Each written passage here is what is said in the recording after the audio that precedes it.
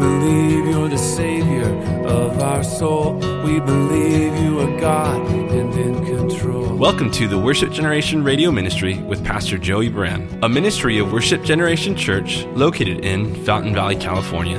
For more information, please visit us at www.worshipgeneration.com. We believe in the power of the gospel. We believe you can transform every soul. We believe you're the Savior. Now let's join Pastor Joey as we study through the Bible. Let the nations be glad, all his saints rejoice, and let the people sing praises and lift their voice. This is where there is a commonality of capability between the original Goel, who tapped out and said, I cannot, and Boaz. They both, listen very carefully, they both were economically capable of fulfilling this task of the Goel. So let's say, for example, neither one of these guys is very wise with money. Neither one of them can buy the lot back. So you just got, who's next? Start going through the family registry, second cousin twice removed, Uncle Ernie that lives in New Jersey. You know, you start going through the list and trying to find someone that is qualified and can economically do what needs to be done. So this is not just an availability situation here. It's a genetic situation because you have to be in the family line. You have to have the bloodline, right? Tribe of Judah, Elimelech's immediate relatives. So there's only so many people that would... If you're from the tribe of Benjamin, you can't be the Goel. You have to be from the tribe of Judah and connected to this family. But even so, just because you're like they say you can't choose family, just because you're family doesn't mean you can do it. You had to be economically the head, not the tail. Because now you're buying property for someone else. How many of us can buy a house for someone else? Or land? How many of us can buy a vehicle, because those are hard assets in 2022, for someone else? How many of us can contribute financially to send someone overseas on a mission trip or send away to a YWAM base or Bible college for 4 months in York, England or something? Like, that's what we're talking about here. We're talking about having the economic strength to be able to do something economically for someone else. That's what we're talking about here. So now to even be able to step up and do this, but the first Goel said he could. I can buy about that. So these are two guys that have money in the bank. The first guy, yeah, I'll buy it. Yeah, I can do that. But no, not the girl. Boaz was economically able to meet this need. This gets my attention because this, at least for 5 minutes or so, we want to talk about the economic element of him being able to do something here. If he's not economically ahead, he can't do this. It's that simple. Now, we all have different places in life. We have different financial needs. We have different financial stuff that we face. And I've taught quite a bit on biblical stewardship and sowing bountifully. John Wesley said you should work hard. That's rule number 1 of biblical finances. Work hard as unto the Lord. Number 2, save as unto the Lord. And number 3, sow bountifully as unto the Lord. Those are the 3 things John Wesley said, the founder of the Methodist Church, over 2 centuries ago. Work hard, save, and sow. And you live for 80 years and you try and balance those things out. The debtor's always a slave to the lender. And as we go into debt, bad debt, there's good debt and bad debt. Good debt's you're using the bank's money to make money for you and not paying taxes to Caesar. That's good debt. Bad debt is you're living beyond your means every month and digging a hole that you're not going to be able to get out of. The problem with bad debt is you're presuming, and we've talked about this, you're presuming that God's going to give you tomorrow to clear a debt that you can't manage your affairs today. So as you build debt on month-to-month cost of living debt, on a credit card or whatever, what's happening is you are living in a standard by which is not maintainable. And you're going in reverse. And the real test of where you're at for eternity is if you step into eternity today, what's your net worth? Are you leaving wealth behind for people around you to pay for your memorial, your funeral? That's usually about $15,000 minimum. Are the burial costs being passed on to the people that love you? Are you leaving debt for them? Or are you leaving generational wealth for your children, your grandchildren? Because a wise man, a righteous man, leaves inheritance to his children's children. And I've traveled the world, and we in this country have way more economic opportunity than anywhere else I've ever been on planet Earth. Not even close. The opportunities in America, even to this day, are there. Almost anyone in this state, in this county, can show up somewhere tomorrow and get a job for $15 an hour to put food in their stomach and begin a process to put a roof over their head. Now, a lot of people left California because of the cost of living. We understand that. And it might be more affordable somewhere else. And we know inflation is at 7 to 15%, depending on how you define it. We all realize what's going on right now. But the bottom line is this. If the Lord is our provider, seek first the kingdom of God and his righteousness, and then all these things will be added unto us, food and clothing. And we're to acknowledge him with our first fruits. The tithe is where he says, put me to the test. It's the only thing he says like that in the entire Bible, by the way. Put me to the test and I'll show myself to you. And just a footnote. For about 15, 18 years, I used to tell people, we're not under the tithe, we're not under the law, blah, blah, blah, and all that stuff. We give as we choose to give, which of course the New Testament says. But let me tell you where I turned it around economically, is when I began to tithe. When I began to tithe, and I would always tithe, and honor the Lord with the first fruits of my fruit, the first fruits of my increase, I've been blessed ever since. Very blessed. And because I tithe, I'm free from fear with economics because I know that I'm putting the Lord first. I'm acknowledging him first. Because I sow bountifully beyond the tithe because I choose to, I don't fear a bad economic day.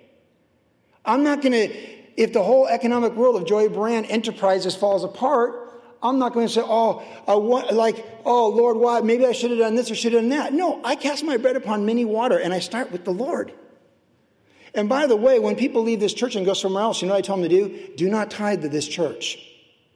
Because where your treasures, your heart will be also. So all of our friends that moved to Texas, the last thing I tell them is, don't send us your tithe. You need to invest your tithe in Texas where you are.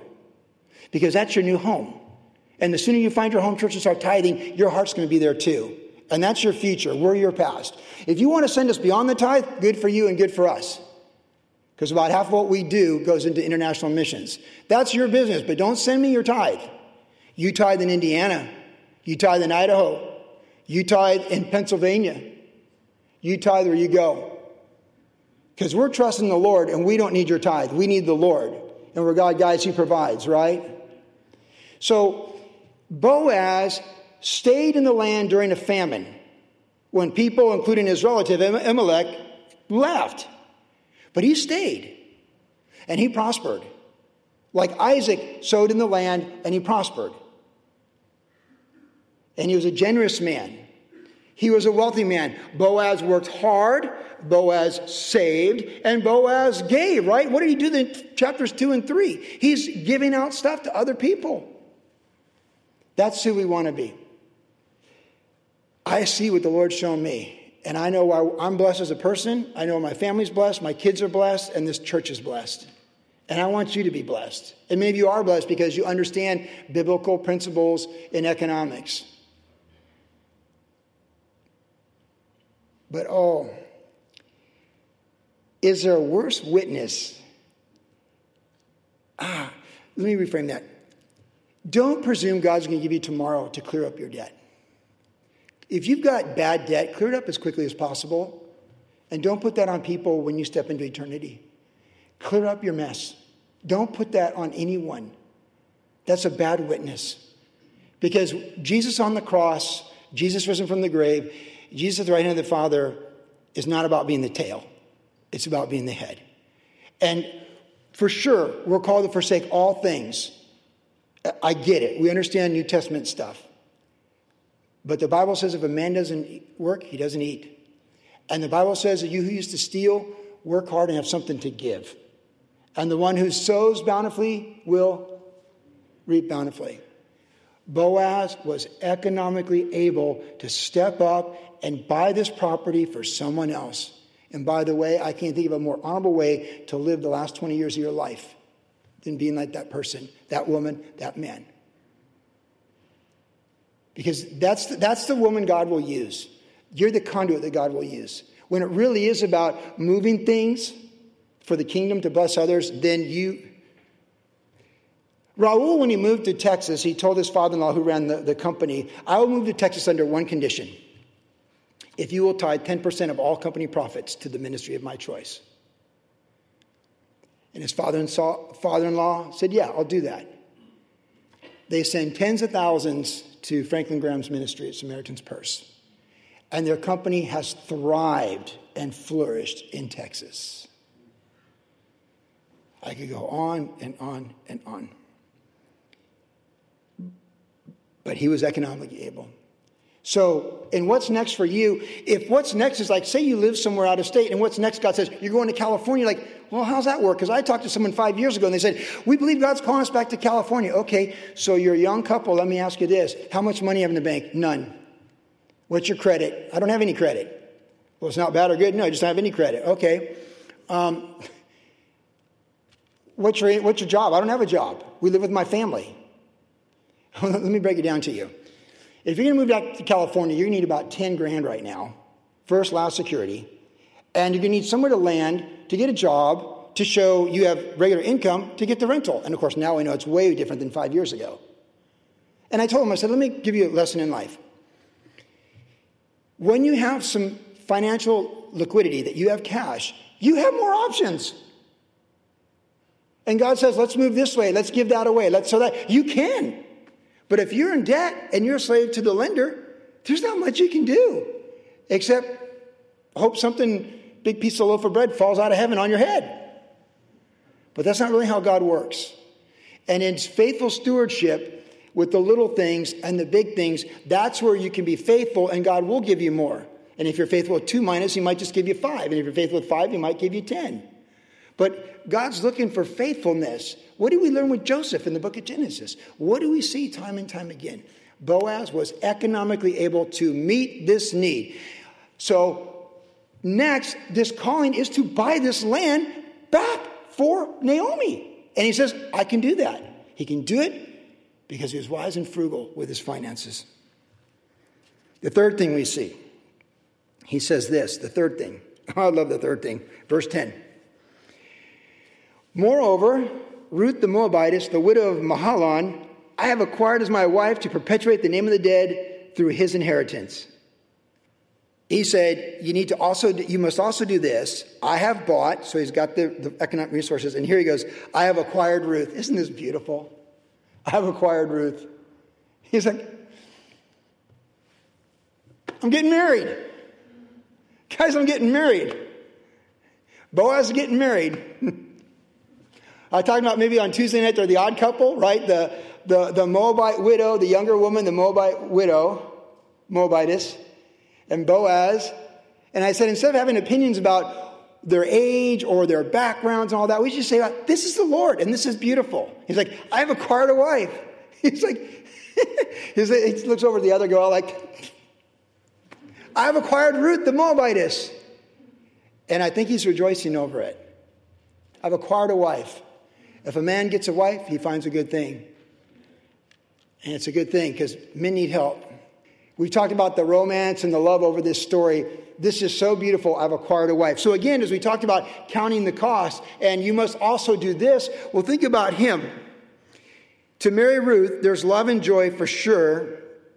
But think about the changes of his life. He's no longer, well, we don't know. There's no mention of another wife or another woman. There's no mention of marriage and divorce or anything like that.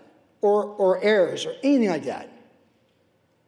So I think we can somewhat, it's most likely that there's no one else. And that he's been a single man and a very successful one to the benefit of the community. But he's getting married.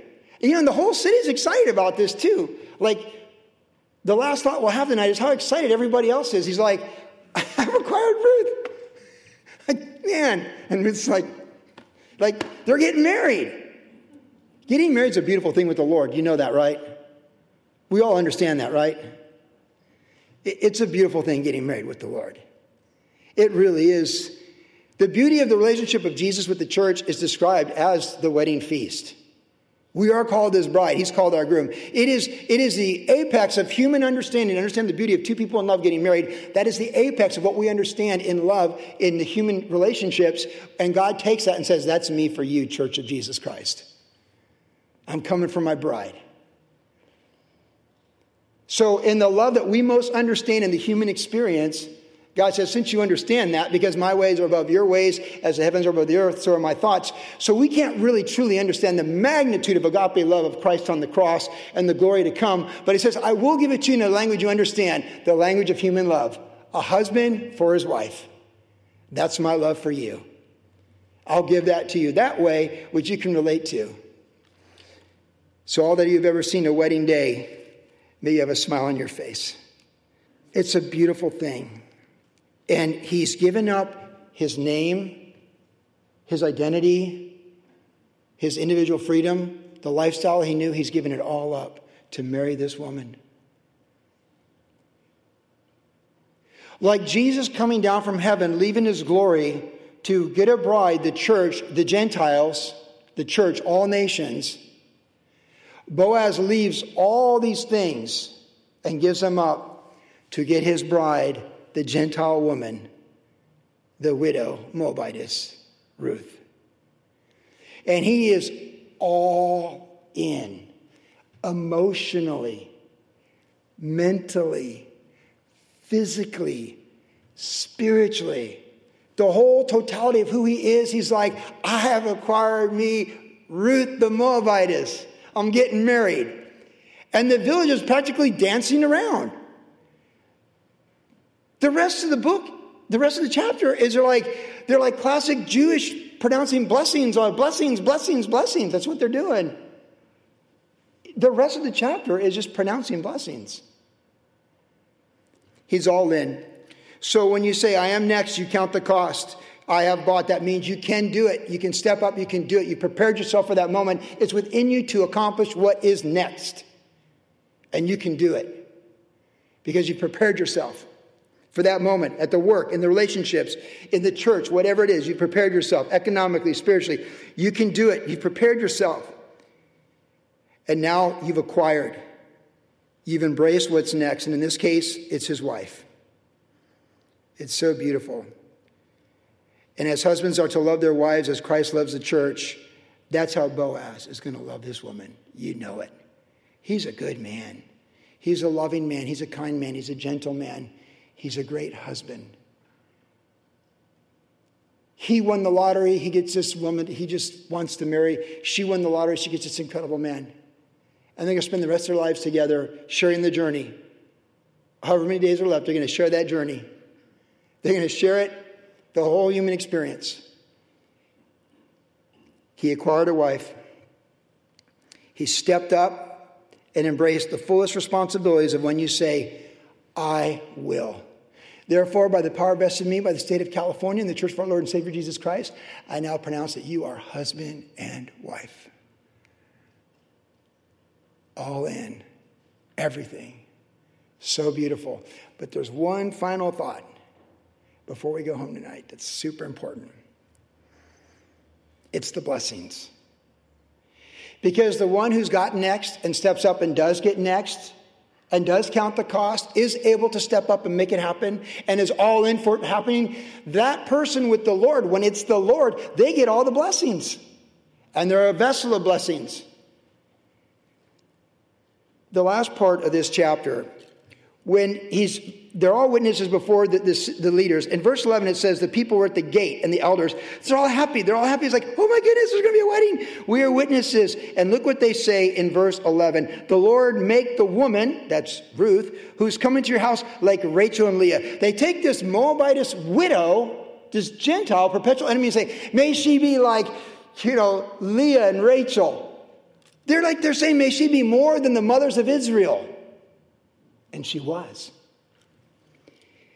And they say, may you prosper in Ephrathah and be famous in Bethlehem. Oh, they did prosper.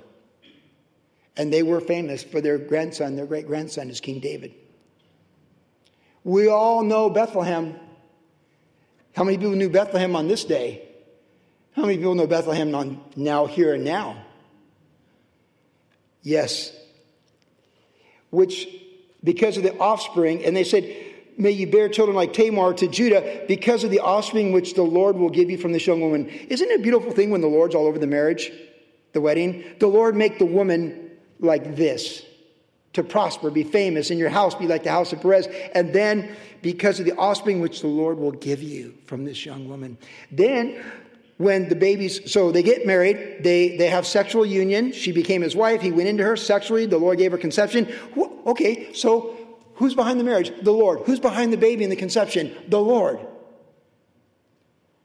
Marriage is honorable and the bed undefiled. This is the one verse in this entire love story that involves sexual union between a man and woman, the way God blesses it. And it says, the Lord gave her conception. The Lord is in that verse. Isn't that beautiful? Wow. It's beautiful. So they have the child. And he's Obed, of course. And look at verse 14. Then the women, there's nothing like women in the village, right? A bunch of Jewish women in the village. Just a bunch of Jewish women in the village. Like, picture this. This is awesome. So what do they say? Blessed be the Lord. Again, the Lord. Blessed be the Lord. They're blessing the Lord. And they said that may his name, okay, so blessed be the Lord who has not left you to stay without a close relative. May his name be famous in Israel. And may he be to you a restorer of life and nourisher of your old age. Obed. Well, his name was famous in Israel. And he was a restorer of life. But listen, this is the closing kicker. So Naomi, who said, don't call me pleasant, but call me bitterness, Mara, there's a scene where she's got Obed on her lap, like Greg McCune with John, or something like that, or Tammy with, John, or me and Jennifer when we got Bon Bon or Remy. It's just like, oh, it's just this scene. It's like the happiest scene. Incredible scene. Beautiful scene. It's like the last scene of this movie, episode 4, this last scene, that's the way it ends with the epilogue saying, and then they had this children, and then David came, and the rest is history. But this phrase got my attention. Verse 15, may he be to you a restorer of life and nourisher of your old age.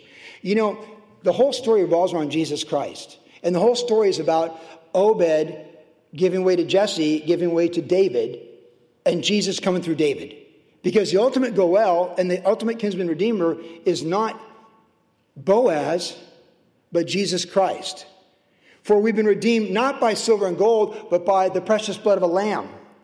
And we sing in Revelation chapter 5, you who have redeemed us by your blood. He's redeemed us from the power of sin, the power of the devil, and the fear of the grave. The church is redeemed by Jesus Christ. He's our ultimate Goel redeemer, much greater than Boaz to this family. But in this story of redemption, it's the offspring of Boaz and Ruth, Obed, who then leads way to David, who gives way to Jesus. And that's what's so fascinating. And the kicker in the story is that in Matthew's gospel, the genealogy has Boaz and Ruth. In Luke's gospel, that goes all the way back to Adam, very important, it has Boaz, but not Ruth. So here's the most amazing thing. From the dawn of creation with Adam, all the way to the time of Christ, there's a genealogy of the promised Messiah coming. And this story is the express lane. This is the Hav lane on the East Coast. This is the one that's just going right through. This is the lane. You say, stay in your lane. This is the lane of the Messiah, who doesn't just restore the life of the bitter woman, but restores humanity. For in Adam, all sin and die, the first Adam, but in the second Adam, next, all will be made alive. The first Adam failed, sin and death. Next up is Jesus Christ, the second Adam. And where Adam failed, Christ triumphed. And a restorer of life, they're just talking in the human terms of time, space, and matter. That grandson, that son, Obed, and then the great-grandson, David, it's such a bigger story than just one woman not having bitterness anymore over her heartache. It's a story of redemption for all humanity. And it's the greatest love story in the universe. It's God's love for us, proven through his son, Jesus Christ, our Goel, kinsman, redeemer.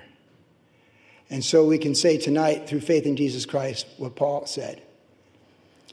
I'm persuaded he's able to keep that which I've committed to him until that day. For the Lord is my shepherd, and he's coming. That's our Goel.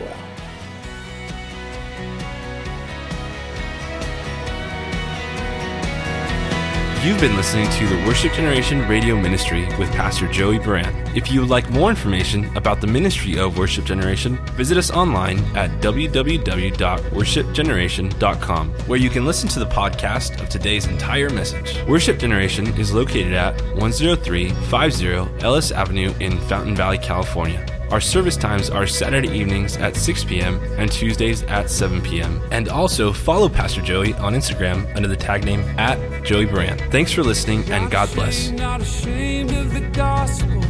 Not ashamed of the one I love. Not ashamed, not ashamed.